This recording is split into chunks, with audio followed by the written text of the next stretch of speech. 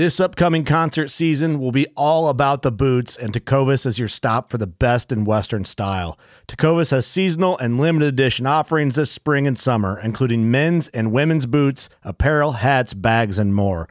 All Tecovas boots are made by hand in a time-honored tradition with timeless styles that are always on trend. And Tecovas has first wear comfort with little to no break-in period. It's hard to find this level of comfort paired with this level of style.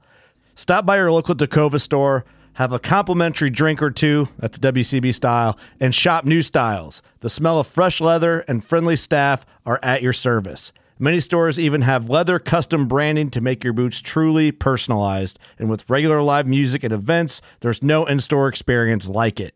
If you can't make it into a store, just visit tecovas.com. That's TECOVAS.com. They offer free shipping on all boots, as well as free returns and exchanges, and ship right to your door. Go to tecovas.com and find your new favorite pair of boots today. Fishing like a local isn't just about catching fish. It's about connecting with the environment and the people who call it home. It's about hearing the stories and traditions that have been passed down for generations and sharing unforgettable moments with the people you meet along the way. Fishing like a local is having an experience that stays with you forever. And with Fishing Booker, you can experience it too, no matter where you are. Discover your next adventure on Fishing Booker. Welcome to the Paddle and Fin Podcast, the Bass Fishing for Noobs segment, where we try to improve our skills as an angler by learning new techniques or improving the ones we already know. I'm your host, Ryan Milford.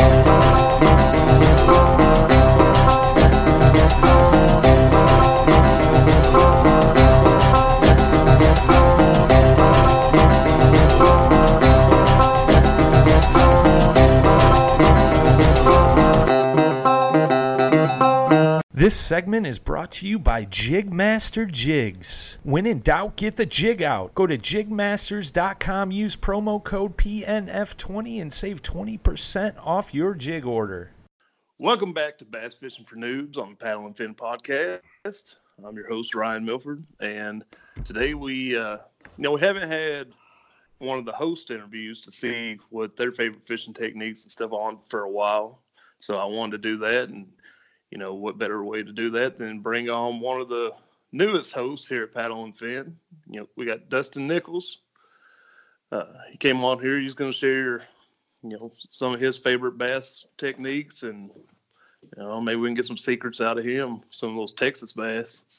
Right on, man. Glad to join you on this segment here, and man, we're going to dive right in, and I'll try and share some of the stuff I like. I'm not gonna give away too much. Nah, I'm kidding. We always like to help other anglers out here too in Texas. We got a couple of local trails that we kind of use that as a benefit to kind of share some knowledge and stuff like that. So it's always a plus for people just starting out to kind of help. It's a good thing going on. Good thing. Well, let's start out. Like, what's one of your favorite techniques that you like to use? Man, no matter what time of year, man, if I could throw top water, I'd throw top water all the time. I would. I just love that explosiveness of the reaction strikes and the strikes you get and all that. But dude, top water hits are awesome. Yeah, no matter it be a frog or if you got schooling fish. Shad spawn and they're busting shad, and you throwing like a walking bait or something like a Berkeley drift walker or something. Those things are excellent baits, to throw when the conditions present themselves in the right way. But yeah, I love power fishing, man. I like to get after it and move and punch baits. I like, if I can find scattered coontail or hydrilla, I like to throw chatter baits and slow roll it through the grass and kind of let the grass hang up on the grass and just kind of twitch it out real quick. And usually them fish are going to slam it coming out like that. And that's a good technique, after the spawn, when they're fry garters and stuff, and there's bluegill bedding and they're trying to eat the bass fry and then stuff like that. I kind of like power fishing. That's kind of my go-to, like punching hydrilla mats and with little creature baits and then just covering water like that. And then, then the chatterbait, everybody's like chatterbait, vibrating jig, whatever. But man, that thing's come in clutch a lot of times for me. So that's probably, burning a chatterbait. You can do it so many ways. You can kind of yo-yo it in the grass. You can, you can just, work weed lines down reeds or anything, and you can fish it in the heavier like matted grass and stuff too along the edge. The kind of clumps here and there, kind of rip it through the submergent stuff. So, a chatterbait you can do a lot with. So I actually like that. Yeah, man, I've yet to get a fish on a chatterbait. Granted, I haven't used it a whole lot, but, my very first episode with Paddle and Fin, I interviewed Brad, and, he gave tips on the chatterbait. And I've been using the stuff that he said. And I'm not saying he's wrong or anything. He's had success doing what he's done and all that. But man, for the life of me, I just can't get him to hit it. I've tried like along rock walls. I've tried around wood structure. Mm-hmm. Used it in muddy water because they say like that vibration will kind of bring them. But man, I tried a couple different colors. I just had a hard time with it. Yeah, and I just like to target, the riprap and the any kind of like bulkheads, or I throw it along the boat docks along the bank and stuff. I've had good success doing that, but my favorite is that submergent vegetation, fishing over the top of hydrilla beds or fishing it through coontail grass and all that kind of stuff. If you can find some grass, that's where I feel it shines also, And see, I don't see a whole lot of grass in the areas that I fish, but I also, I would assume a lot of that like deeper grass, you got to have like a decent fish finder. Maybe that would help find it and stuff. Yes. And, I haven't got that yet, but I should have one pretty soon. So I'm excited about that. I'm finally going to be able to see what's on the bottom. Maybe see a couple fish. I got to figure out how to use the thing first. But it's a big help to have a good graph. A good fish finder with the down scan capabilities or side scan. I started out with a little Garmin Striker 4 Pro. And just kind of started from there. I knew enough about fish finders from fishing in bass boats back when I was younger to kind of understand again, kind of reprogram it and change the settings for what a kayak, because you're actually covering water a little slower, so you got to tweak some settings, and all of them are different. Ray Marine, Garmin, Lowrance, Humminbird, they're all different. You all got to tweak a little bit stuff tweak stuff a little bit differently.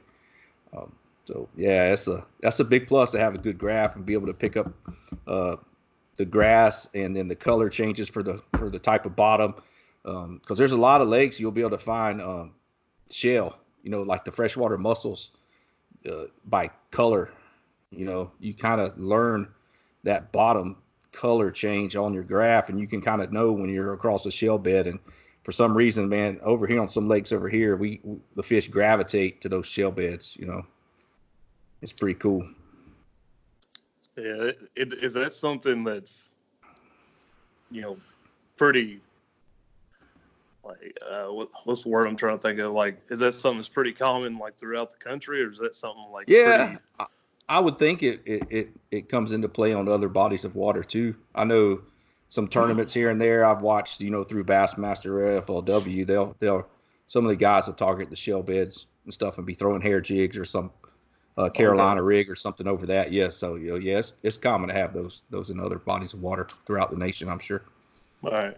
Yeah, I really don't know the bodies of water that I fish too well. I'm slowly picking up on it, and I'm sure I'll learn it a lot better once I get me a decent fish finder. But just blank. Fish finder, that's a big plus. I mean, because when you're a bank fisherman and you're just walking around, you just kind of targeting lay downs and stuff like that if you can access some bodies of water by the bank. But being in that kayak, you're out there, you're covering more water, and it's just a plus if you haven't really been on that body of water before in a boat, you say fishing from a boat with a fish finder and kind of know some spots, or going online, and it's you can also use those on the Bassmasters website. They has Navionics maps on there of a lot of lakes, or you can go to the Navionics actually website, and they have the topographic maps and all that you can kind of check out too ahead of time before you go fish on them lakes, and kind of look at some of the bottom contour and structure. And a lot of times it does have the submergent or emergent grass labeled into sections. See, something I have been trying to do lately is I got Navionics on my phone, and I've been kind of trying to check that out. I'm still trying to figure a lot of the stuff on it out. But, yeah, that's pretty cool. I can pretty much show you, it shows like the water depth in certain places and stuff. That's going to change based on rain and all that, but it gives you a general idea. Yes, it does. Depending on, certain reservoirs, raise and lower the levels, depending on summer pool and winter pool levels. You can give or take some 3 to 5 foot or so, something like that. But yeah, that's when I first started bass fishing out of a kayak, I had that little small Garmin, and I'd have my phone out, marking, on the Navionics, just like you said. I'd have the Navionics on my phone up on a little holder, on my console, and I'd have that little Garmin, which didn't have lake maps on it. All it did was have a line, so I couldn't read the depth changes either. I could just see it on the graph itself on the fish finder portion, but the map portion of that Garmin starting out, I didn't have any of. I just it did have GPS capability, but it didn't load maps. You just had a line to trace. So you could actually mark waypoints and still find them. So that's what I would do. I'd go find the water I wanted to find, and find the ledge, or find the, just the area I wanted to be in, and mark, but the Navionics on the phone definitely helped out. So if you don't have if you're just starting out and you're just using a smaller Garmin or Humminbird or something, that Navionics app does come in handy. That's for sure. Yeah, what I ended up ordering is the Lowrance Hook 2 4X. Mm-hmm. Yeah, it was cheaper, but it definitely going to be better than what I got now. Yeah. But I'm excited about it. Got to get it all set up when it comes in. But yeah, so right now with it getting cooler, I think y'all stay a little warmer out there in Texas, but yes, sir. Being a little cooler right now, where are you finding the bass right now? Or I fished Friday morning. I went and pre-fished a lake. We have a tournament coming up this next weekend. It's a Toads for Toys. It's a charity tournament, toy drive tournament. And Dirty H fishing team out of Houston's putting it on the lake, Lake Fayette, which is a power plant lake. So water temperature the other day there was 63 degrees, which is we had a pretty hardcore Arctic blast this week at the beginning of the week. It was down around 29 or 30 degrees up there, and had frost 2 or 3 nights, so that's a pretty good blast for this time of year. But I was finding fish earlier in the morning. It was kind of slow. It was the high barometric pressure was pretty high. I went out to target some humps. There was some water in the 13 to 15 foot range. It was surrounded by some deeper water, and I found some little humps, and I was throwing a drop shot, which is not one of my favorite ways to fish because it's slow, tedious. I got the patience to do it. I'd rather fish shallow with a weightless Senko than throw a drop shot deep. But that's the way I found the fish. I was throwing a Ned rig. I threw a little finesse jig with a pocket crawl trailer and caught a few fish doing that, dragging it real slow also. That was earlier in the morning. Yes. I've never used a drop shot before, but I saw some on Instagram the other day that was kind of kind of a play on a drop shot that I'm probably going to end up trying because I thought it looked pretty cool. And it's pretty simple too. They did, they took an offset hook and put a split ring on the eye, and then took a drop shot weight and put it on that split ring, and just rig it up like that. Yeah. Have you heard of that before? I'd never seen anybody do that before. I guess it's almost like the Tokyo rig would be something a little bit similar, being that it does have a little split ring with a little swivel with a little wire that's about 4 inches long that you just stick a couple bullet weights on there and just and it bend it upwards, and it's got it's got the kind of same deal. It's about 4 inches off the bottom, kind of something similar to that. But no, I hadn't heard just to go in a split ring straight to a drop shot weight. I thought it was pretty cool. What is it? Swagger has some that kind of like you slide your line through the little ring and it kind of pinches down on it, so you can kind of move it, or you lose your weight sometimes instead of losing your hook and everything. I like VMC has some hooks that I like to use for drop shot. I don't really, man, if I find them deep like that, sometimes I'm gonna throw that little finesse jig. I'd rather fish that than that drop shot. But sometimes, the bite dictates what you're gonna throw. Like a Nico rig, I like to throw that too. Have you had a chance to experience that? It's a wacky rigged Cinco, and then use a nail weight on the head of it where it kind of pops upright, it kind of stays upright. Yeah, I haven't used it. Jackson Orr, when I interviewed him, he touched on it some. Yeah. I can't remember how in depth he went on it, but he was explaining it basically a wacky rig with the nail in there, and it's kind of a faster way of fishing a wacky rig. Yeah, and you can get it down deeper too, and I fished it in 12, 13 foot of water and done pretty good with it. Have fun with that one sometimes. I fished that one just a little bit faster than that drop shot. But most of the time I'm gonna drag a Carolina rig, or I like some little finesse jigs they take a little longer to get down than them big heavy football jigs, but sometimes they want that smaller presentation this time of year. They're being picky. They were being picky. They were being picky the other day. I had 7 bites all day, landed 5. I did land 5 fish. The biggest was 20 and a quarter. That's a good day for me. Yeah, I think I had 80. I think I had right at 86 inches, which is tough. I don't know, that lake I get in the mid 90s. Sometimes, it's just this time of year. It's tough. We had a rollover. The lake rolled over in September from the summertime. That water temp's in the upper 90s sometimes. Because it is a power plant lake. Oh yeah, and they're generating heat from the exchangers at the cooling towers at the plant for the discharge, and they're drawing it back in. So it's a lot hotter at the discharge that time of year. But they had a small fish kill. Mainly, there's a lot of shad and tilapia, bluegill, but there was some bass found. That it had passed, and that does affect it. Affect the lake a little bit. So yeah, definitely.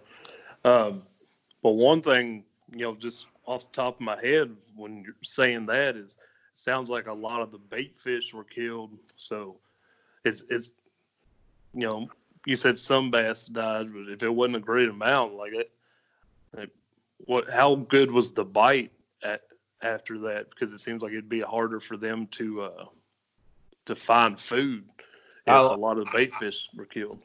I know it was fishing better a couple weeks ago.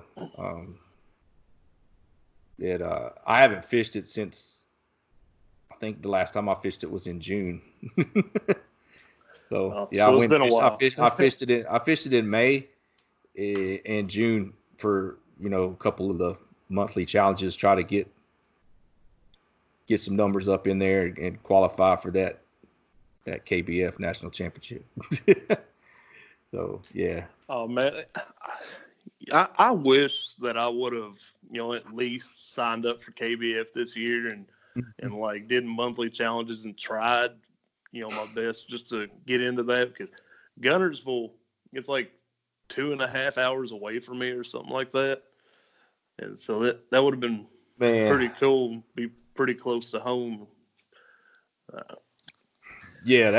I'm excited to go over there. Like I said, I fished my first monthly challenge in May, and I went out on Fayette and put up like 95.75 inches like the first day I went and fished. And that was my first monthly challenge I'd ever done. I've really just started bass tournaments last year in January. I'd been saltwater tournaments all the time, saltwater, chasing redfish in the marsh and everything. That's my segment, by the way, on Paddle and Fin is chasing the tide. And I was big time saltwater, always been, loved bass fishing though. That's, when I was 10, 11, 12, that's all I did, ride around the neighborhood ponds and fish. And I always watch, Roland Martin in the mornings, Jimmy Houston, Hank Parker, all them outdoor shows. And I was like, man, I want to be pro bass fisherman when I get older. And then it's like, no, what happened? Went in the Marine Corps, didn't get to make the big shots on the TV, on the Bass Pro Tour and all that, whatever. But it's a good time though, man. I like chasing the fish, but like I said, I did fish that monthly challenge in May, and then I happened to have a couple other tournaments around Texas and put up some pretty good fish, and was able to finish fourth and qualify my first time doing a monthly challenge, which was pretty cool. Yeah, it's pretty sweet. Yeah, I had a couple good fish that month. I mean, I still didn't do great. I mean, I had like 104 or 105 inches and still got fourth, which is crazy. Yeah, I know it's been a while. Do you happen to remember what first had? I think it was 112. Yeah. So that's like an average of 23 inches. Oh yeah. Or no, just under 23.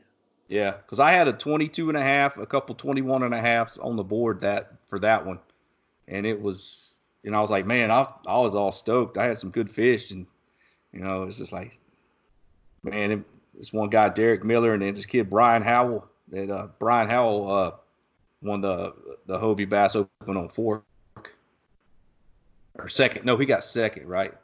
He won I'm not sure. He won the trail, one of them. Yeah, he's been a kid that's came on real strong in Texas. He moved here from California. He'd be a good kid to have on here. One of that young generation too, man. He's been fishing really good over here. Yeah, might have to get him on here sometime. Yeah, he's done real well. What you were saying about being a kid, being like, I want to be a professional bass fisherman and all that.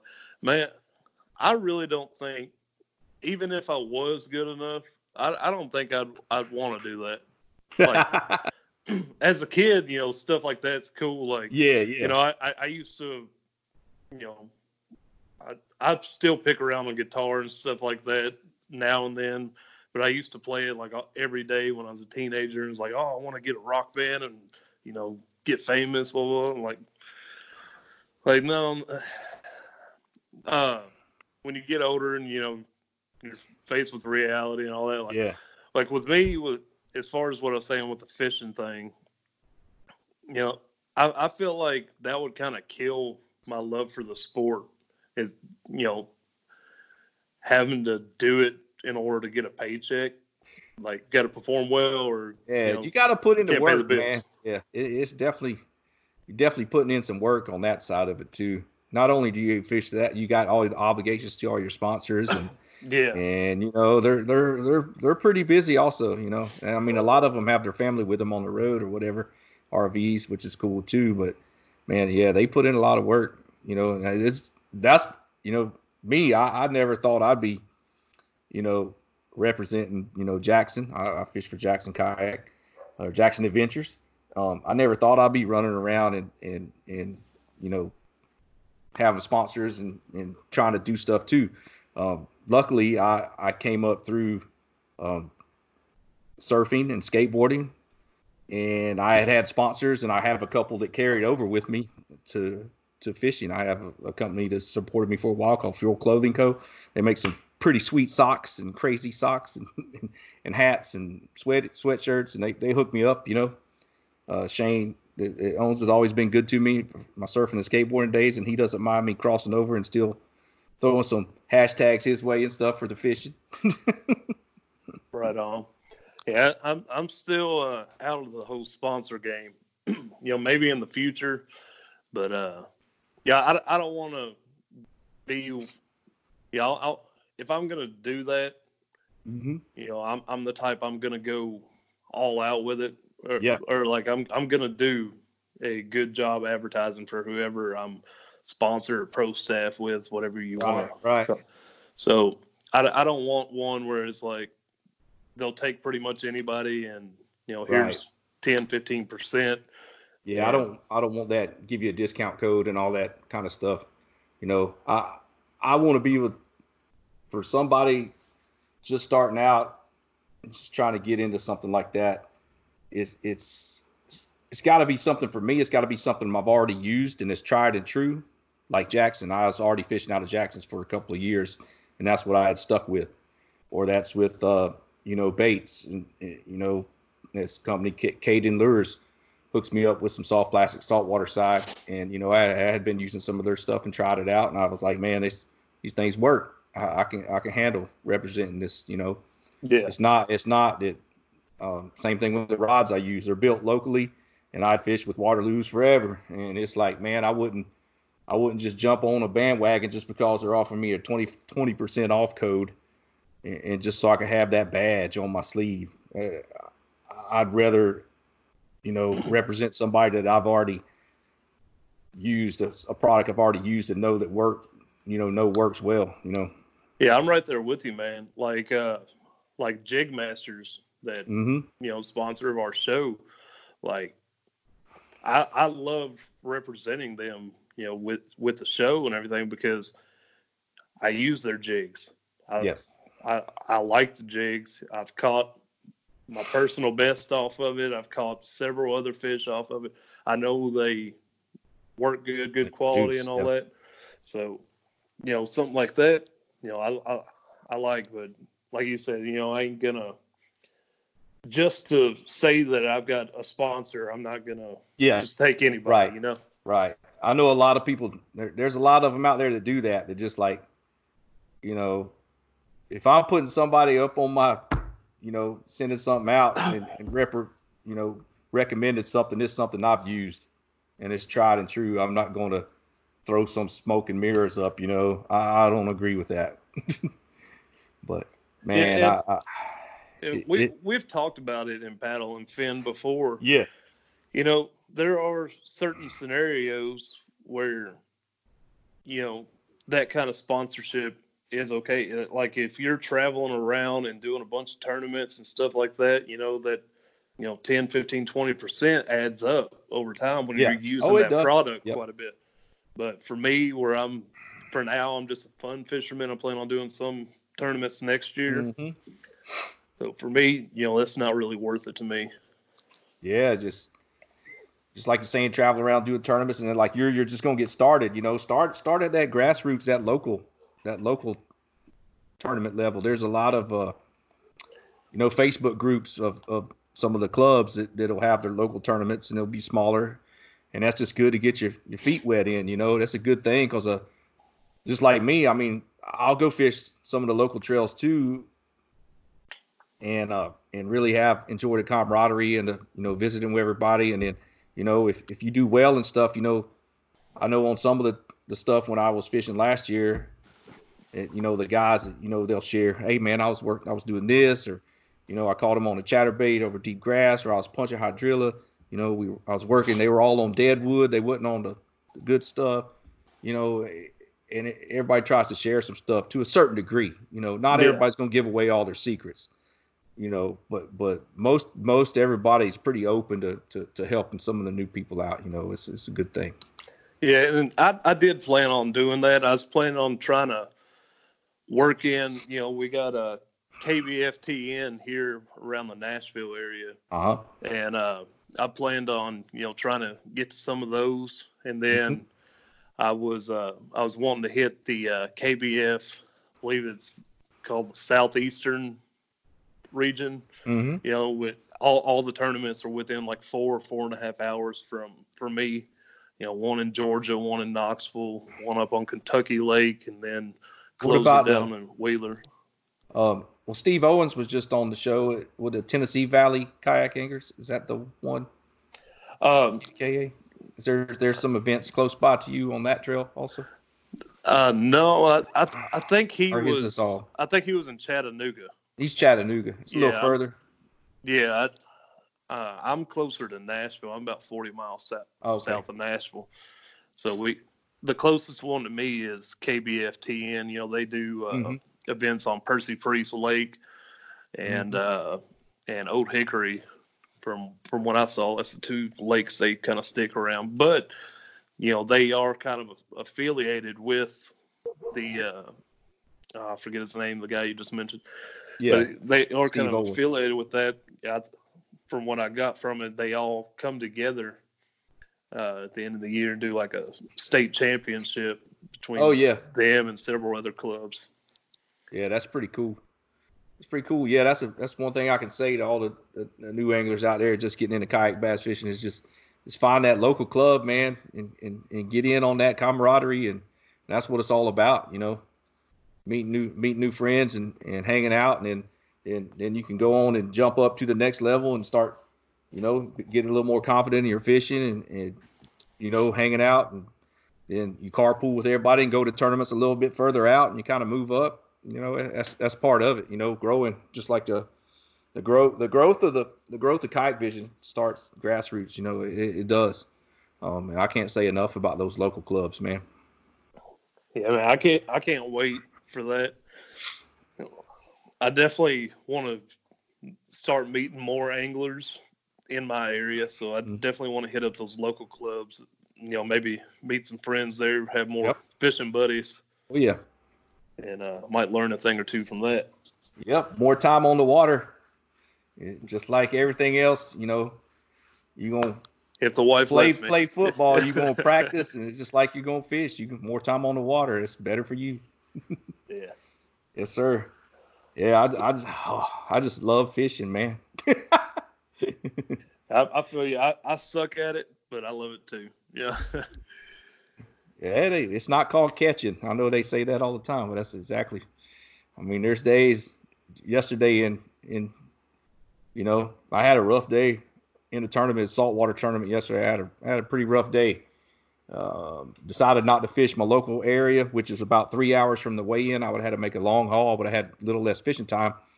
But I was on some pretty good speckled trout where I would have been in the running for like the big trout pot. It was a flounder tournament, 2 flounder, little flat fish with 2 eyes on one side, ugly little boogers, but they taste really good. But we chose to fish a section of the marsh that was, you know, that had been really productive for my friend, my teammate I usually fish redfish tournaments with. And then, man, the fish just, I caught undersized redfish. I caught some flounder that were undersized. They just weren't there like they had been. The tide was abnormally low. It kind of was about a foot lower than projected. So it kind of drained a little more of the areas I wanted to target a little faster than what we would have liked. So, man, it's humbling. Fishing is humbling sometimes. No matter how experienced an angler you are, starting out to a professional. I mean, them guys they get humbled sometimes. I mean, it don't always go your way, you know. But then you have those magical days that it's just like, man, you can't do nothing wrong. It's just they jumping in the kayak with you. I don't know if I've had any of those days yet. You know, I should be about due mine. You know. It'll happen. It will happen. It will happen.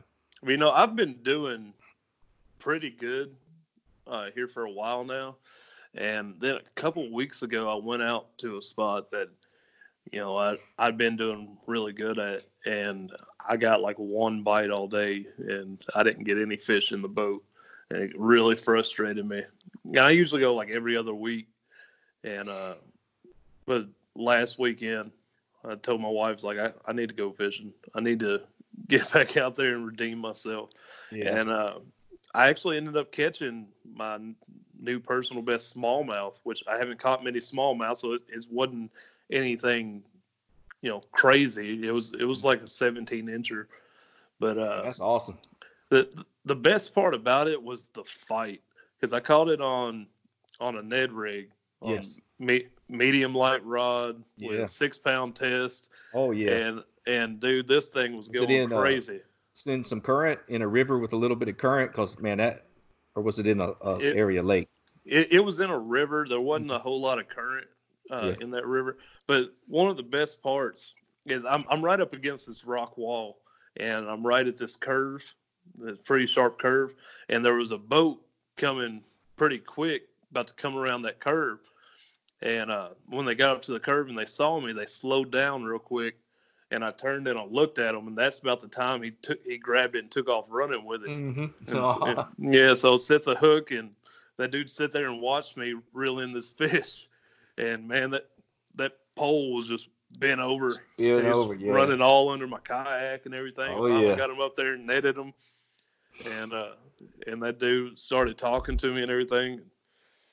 I don't know. It's a cool experience, fun fight and everything. Only my second fish ever on a Ned rig. So. Oh yeah, that's a good bait this time of year. I didn't throw one of those the other day, and I probably should have been throwing one of those, creeping it along. Those are good baits this time of year. I like to downsize just a little bit, yeah. But yeah, I speaking of smallmouth, like you were talking about, the fight of them fish was insane. I got to catch some last year in October. I was up in Tennessee around the Rock Island State Park, around near the Jackson Kayak Factory, and went up for the dealer summit, hang out, and have some good times up there, and got to catch targeted some rock ledges and stuff with a jig, and man, just them fish are ferocious, man. Them things they fight. We do have some in Texas. I just hadn't had the chance to catch any. There's some around the San Marcos area. I know there's some in OHIV. We fished up there. I had planned on fishing the tournament up there this year, and then some stuff happened with work and couldn't make it. But while we were there, my buddy caught a 19.5-inch smallmouth there. Those fish have taken in well to that lake. I know the guy at the lodge we were at was saying that there had been many 5-6 pounders weighed in at tournaments earlier in the year, which is crazy for Texas lake to have some solid smallmouth like that. I could only imagine a big smallmouth on that setup that I caught that one on. Mm-hmm. Man, that would be crazy. Yeah, he thought he had a 6 or 7 pound bigger largemouth when he hooked up to that smallmouth. That one was probably almost 3.5 or 4 pounds. It was pretty big to me, because I'd never seen one that big, in person. Because I was just like, oh man. Yeah, dude, and they fight like crazy. Yes, it seems like a lot of the time when I catch a largemouth, there's not a whole lot of fight to it. You can pretty much just reel it in. Which, granted, I'm not usually using that little finesse setup. Yeah. But man, that thing there, it was running left, right, up, down, everywhere. It was a lot of fun. Have you got a chance to have you caught a fish on a frog yet? I've had some hits on a frog. I've never actually got a fish from it. Yeah, there's some. That's one of my favorite ways to catch fish. Man, it seems to be everybody's favorite way to catch fish. It's one of them. I love them catching them anyway. Like I said, I like to power fish with a worm and Texas rig, punch rig, chatterbait. But man, if I can get early morning frog bites with some over them mats and they just come up and blow up through it, man, I love that. I like the walking frogs where I can work them like a topwater and kind of walk the dog with them. The more keel style body frog, I like those. But man, there's this one. It's not called a frog. It's Strike King. It's a KVD popping perch. It's the pipsqueak one. It's the small one. It's a smaller profile, and it doesn't have the little streamers like the streamer legs like a frog. It's got just just little rubber skirt like a tail on it, but it's got the cupped mouth, and it's a smaller profile, and there's a color called brown gill. It's like a green pumpkinish brown bluegill with little orange on it. Man, I absolutely crushed them on that bait this year. Pretty much everywhere I fished it. In Florida, I fished it down there around the St. Mark's River and stuff, and I was crushing them there. Every evening we were catching, 15, 20 fish, and, the last hour before the sun went down, just all frog bites, all crazy. So, yeah, stick with it, man. That's a very exciting way to fish. And, that little small one, I don't know what it is about that bait, but I caught a 22.5 this year on it. I caught a 23.75, and I caught a 24.5 on that little small little pipsqueak popping perch. I don't know what it is about that smaller bait in the little openings in the grass, but they were just killing it. Well, I'll tell you what, let's dive a little deeper into that, because I haven't had anybody on here talking about frog fishing that I can remember. Yeah. So let's dig a little deeper on that. So let's start up with the setup you throw it on. Rod, reel, line, all that good stuff. I throw it on a it's a 7.6 Mag 4. It's a Waterloo Rod Company. They're based out of Victoria, Texas, where I live. It's medium heavy. It's got a little bit of tip on it, but a lot of backbone. I throw it on a Lew's BB1 Pro 8.3 to 1 with 65-pound braid, so you can horse them out of that cover. So a lot, yeah, either 50 or 60. Sometimes with that pipsqueak popping perch, I'll throw it on 50-pound braid. It's a little smaller profile, little smaller diameter line. Cast a little better than that 65-pound. Yeah, I like and I'm a big fan. I like to target my areas where I think the fish are going to be. Say like the openings in the grass mats or beside like a down tree or something. And then I like that high speed reel to burn it back to me fast, to get it back so I can make more casts instead of that slower reel retrieve where it takes you a little while to get your bait back. But also you can with that higher speed, you can get them up and get them on top of the water and get them out of that vegetation quicker and get them up and out, because a lot of times those bass just try to bury deeper back into that grass once you pin them, and they can come unstuck, So I like that higher speed reel, definitely. And then I'll also tell you that a lot of times you'll have missed blow-ups, popping that frog and that fish will miss it. A lot of times I'll drop that rod. I'll have a spinning rod ready with a wacky rig Cinco and throw it right there where I'll miss that fish, and I'll catch that fish with that backup rig. So I'll remember that. That's a big plus too. Brad Hicks has talked about doing that before with top water. Have another setup sitting there. If you miss that fish, toss that in there. But all right, tell me this. To my knowledge, in the areas that I fish, I've never really found a whole lot of grass. Mm-hmm. There's a couple like small patches that are like, maybe a few inches of water with grass sticking out. But for the most part, I haven't seen a whole lot of grass. So what with a frog, where should I be targeting? Like, should I even use a frog when I don't really have a lot of grass, or should? Yeah, you can find anytime there's like any lay downs or something in the water. Do y'all have cattails that grow up out of the water? Reeds? Y'all have any of that? Not that I'm aware of. I'm sure there's some somewhere around here, but any lily pads? Mm-mm. None. Yeah, no. It's more like rocks and cliff structures and stuff like that, huh? Man, it's pretty much just we got rock, we got a lot of wood structure around the banks and stuff. Yeah, that's good.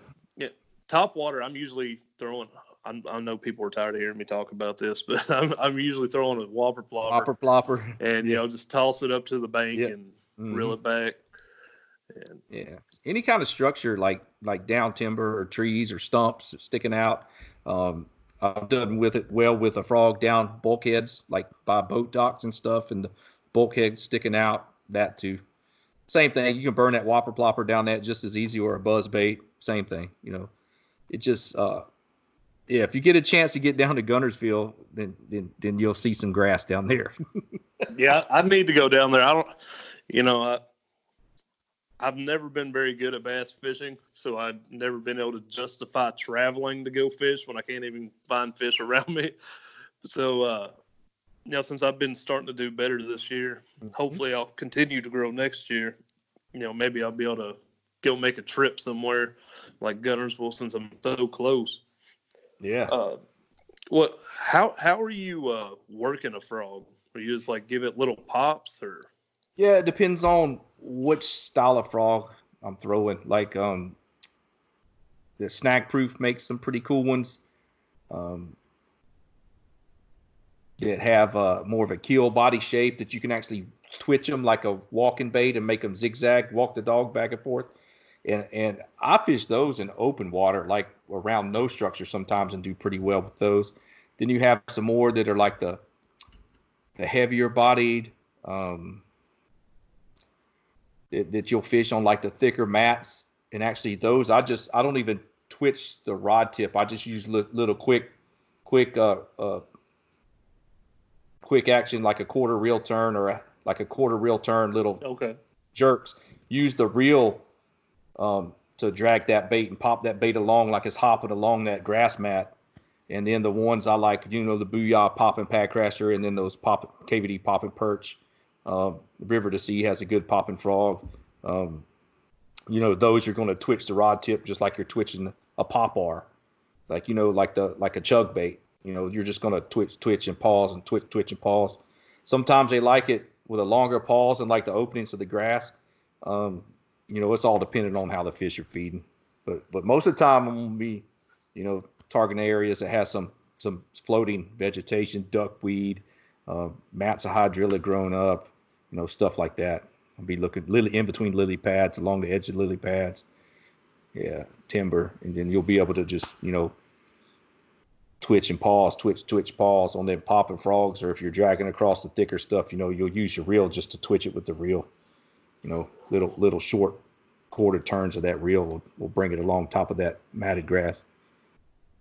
Yeah, I'm going to have to try to find me some grass and get better with that.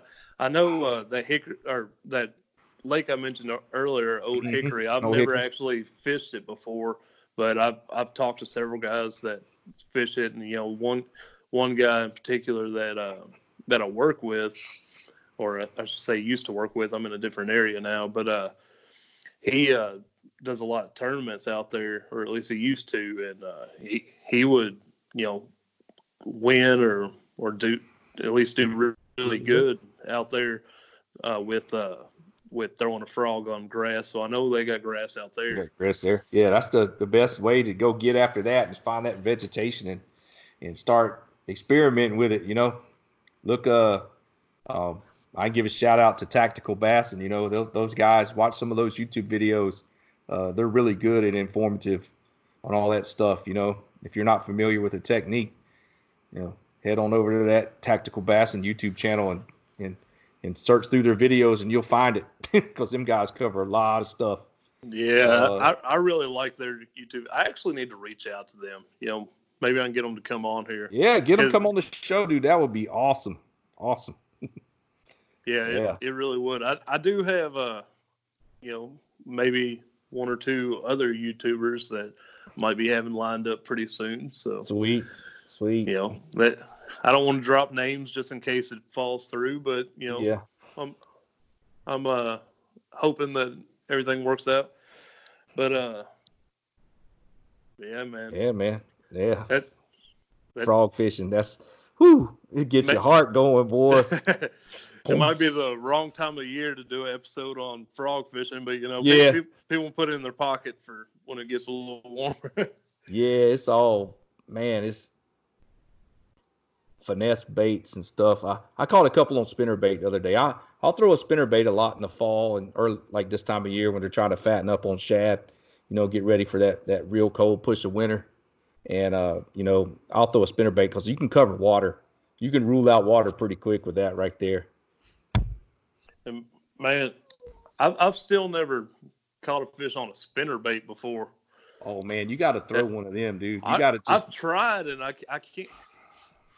Are you supposed to just continuously reel it, or you just let it hit the ground and reel a little bit and let it hit depending on the water depth and all that, I'll change, my speed of my retrieve sometimes, and depending on what I'm targeting, the edge of like a grass line or bulkheads or docks, or like skipping under docks and reeling it out. Or the other day I was catching them in like 5 to 7 foot of water. I caught 3 of my fish the other day on the Ned rig, but I caught the other 2 on the spinner bait. Spinner bait. I had done really good at that lake last year, this time of year, on just a plain white spinner bait, man, and I just hammered them for a couple months on that, leading up to a couple tournaments in January. Fishing the same time, November and December, water temp was about the same, and then those same areas where the fish just move. They move around a lot, anyways. And I pulled 2 fish out there, which I missed. I had 2 more bites, so 4 of my bites came on the spinner bait, and I caught 2 of those 4 bites. Yeah, man. I think one of my issues with the spinner bait is, I'm cheap, and so I buy everything cheap. So all my spinner baits that I have are the $1 spinner baits from Walmart. So, a cheaper spinner bait you can get is the Strike King, the Hack Attack. I think they're only like $2.99 or $3.29. They're not that bad. Yeah, I'll throw them all day. Yeah, I need to. I'm slowly getting into better quality things, so that might be something that I get into, eventually, maybe by spring. I'm just slowly upgrading stuff and getting a little bit better gear. Yeah, getting on up there. Oh yeah. Hey, you got to start somewhere though. And it's like just make yourself one day take 2 rods. Take a rod with a spinner bait and take a rod with like a Texas rig worm, and make yourself fish for that all day long. Man, figure it out. Yeah, I've had this conversation before. People say that, but it's like I get to go fishing like once every 2 weeks. Right? Oh man. Okay. Yeah. So when I do get to go out, I don't want to set myself up for failure by throwing something that I've never thrown before. That's one of my biggest issues right there. Oh man. So yeah, I work shift work. I work a crazy rotating schedule. So I actually fish when I get off of graveyards in the morning and then come home and sleep, 3-4 hours and then go back to work. So I'm lucky. I get days off during the week. A lot. So you get the lake to yourself. Yeah, I get the lake and the bay and the marsh and everything to myself sometimes. Granted, you don't see that a lot here. You don't get everything to yourself all the time, but there is less pressure during the week being out there on the water. I think there was only 5 other trailers at the ramp the other morning when I fished, and that was a Friday morning too. That was pretty slow day on that lake. But yeah, it's a plus to be on the water more. So yeah, maybe when my kids get a little older, I'll be able to, make a little more time for getting on the water. Yeah, well, yeah, family's important. Yeah, and they're still young, 10 and 5. Yeah, the 5-year-old. The thing that helps me big time is that my daughter is 10, but she goes to the same school that my wife teaches at still. So that's makes it a little easier. And there's a lot of times where I'll come home and then make sure she's off, and then I'll leave after that. But like a lot of times if I'm going to fish saltwater, like I could launch my kayak 5 minutes from my job site where I work. I mean, I could be in the water in 5 minutes. Okay. It's real close.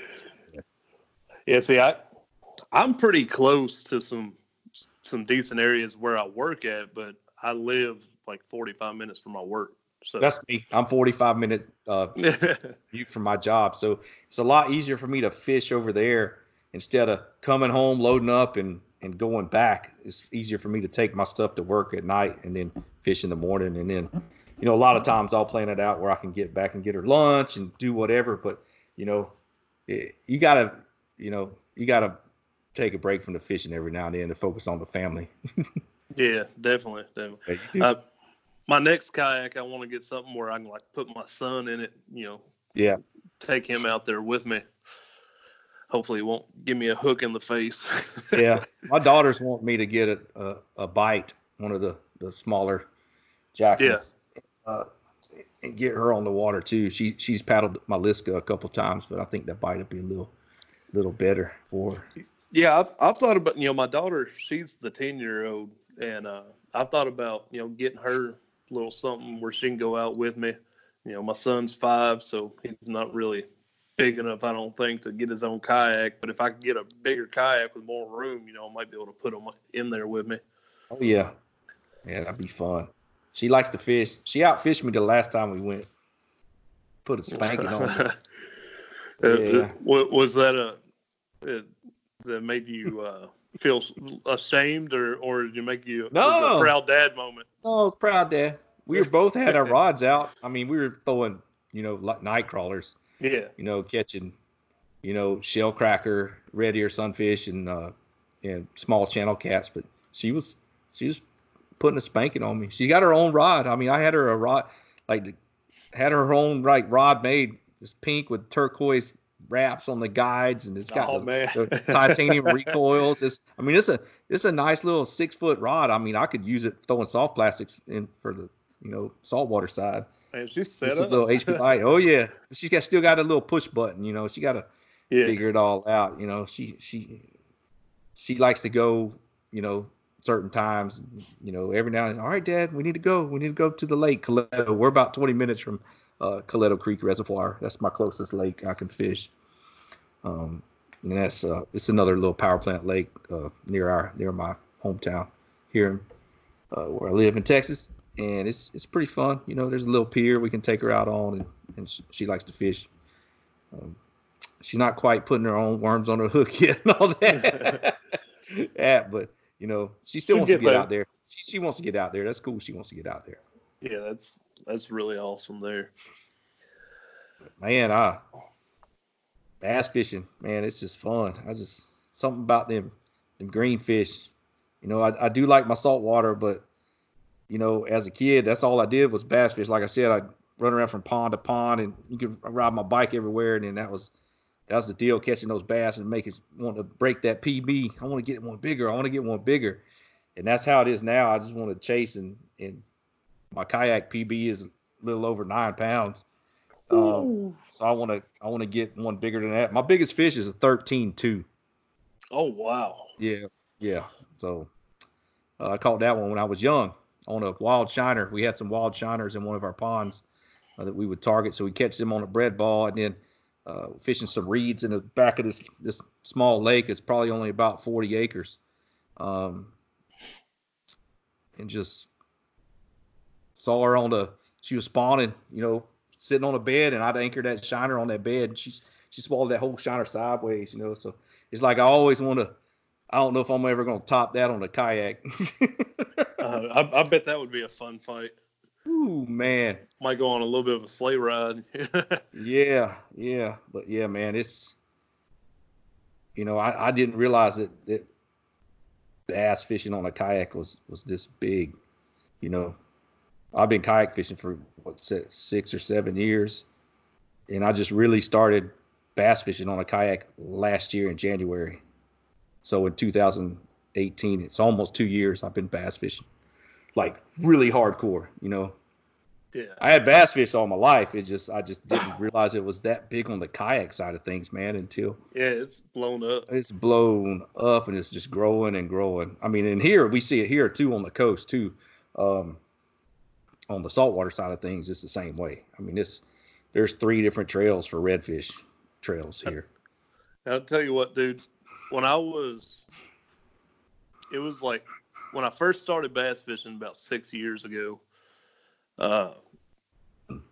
Within the first year or two, the buddy of mine that took me bass fishing for the first time, we went in his boat, but he had a couple kayaks too, and he's like, "Let's go hit the creek sometime in the kayaks." I was like, I think it was already a year or two in. I done bought myself a John boat with a trolling motor. I was like, why would I want to go out on a kayak when I got a boat with a trolling motor? You know, and I'm lazy. I don't want to have to do manual work to get myself to go. You know, I can hit a button and go. Yeah. But I never ended up going with them. I think I told them that I would, but for some reason we never ended up going. But man, I wish I would have been able to go back then and got into it sooner because, dude, I've only been kayaking for this is my second year. So yeah, and I've just fallen in love with it. It's awesome. Oh yeah, it's awesome being that close to the action. I mean, you know, you never know when that fish is following your bait all the way back to your kayak and it just decides to slam that top water right in front of your face. You're like, yes, right there. Yeah. Yes. I missed a fish earlier this year where it came up to hit the whopper plopper as soon as I lifted it out of the water. Oh, yeah. It had to be a good fish. I almost guarantee it was a 5 or 6 pounder. Oh man.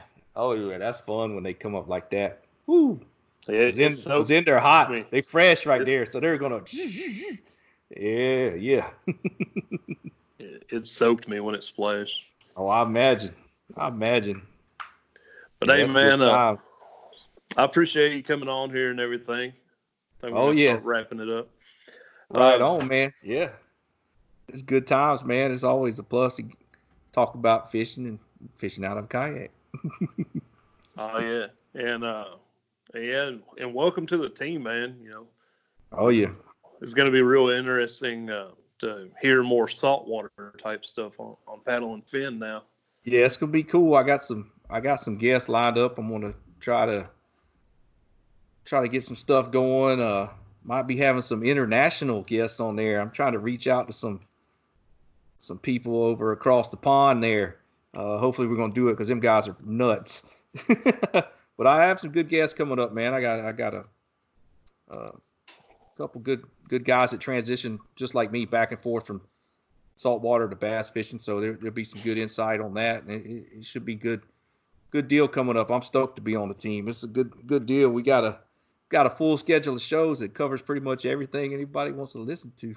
Oh man, we got everything. You know, if you're into kayak fishing at all, you know, we got something for you here on Paddle and Fin. Paddle and Fin Network. Yeah, it's what it is now. There's a show almost every day of the week now. At least through the work week. Yeah, through the work week. Yeah. Every now and then we got a weekend episode pops up. Yeah, you got windshield time. You're sitting in that car seat driving, got a long trip. You do like me. You're driving to a tournament or driving to work. You know, like you, I'm 45-minute drive. Man, I'll pop in them fresh podcasts, you know, listen to everybody, what everybody's got going on, man. There's some good stuff out there, a lot of knowledge. And, you know, I mean, if I just help one person from what I said tonight, I know, you know, I might not be the best bass fisherman out there, but, you know, any little thing can help. So if I help one person tonight, I'm happy with that. I feel you. That, you know, that's my segment. I enjoy it because I get to learn, and I also, you know, feel like, you know, I'm helping other people too. Oh yeah. So yeah, it's pretty cool. Oh yeah. But cool, man.